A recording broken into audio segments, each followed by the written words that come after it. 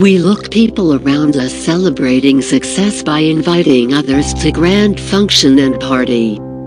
This seems to be a simple way to celebrate someone's success, but many of us remain jealous and get irritated of their success. This happens because we ourselves haven't achieved that amount of success in life. And this is very obvious reason, because we compare their way of celebrating success more than appreciating our own.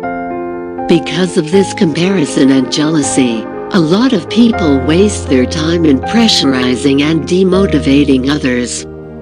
They talk negative about others just because they are not able to make anything in life.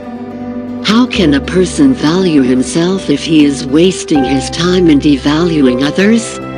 You need to also ask this to yourself, and if you are suffering through this issue, then you have to think about it deeply.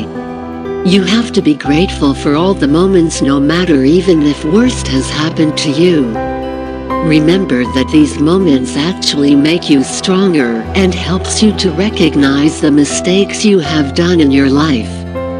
Majority of people ignore their silly mistakes, and when pointed about the same they get irritated and enraged.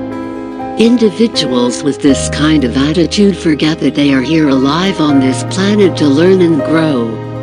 At some point of time, even the most sympathetic human beings were actually immature with no emotional and mental stability. We have to pass through these phases because the realization lies far ahead. Some individuals might never know that where that realization is waiting in their life. If you were toxic to someone, that doesn't mean you will be called as toxic forever.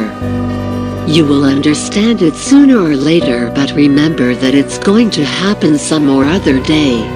What you need to do right now is appreciate the moments and good memories you have created in your life.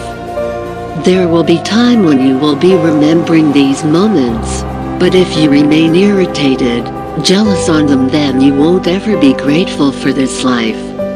If you want to enjoy this life, then you have to show respect to your past, present and the future.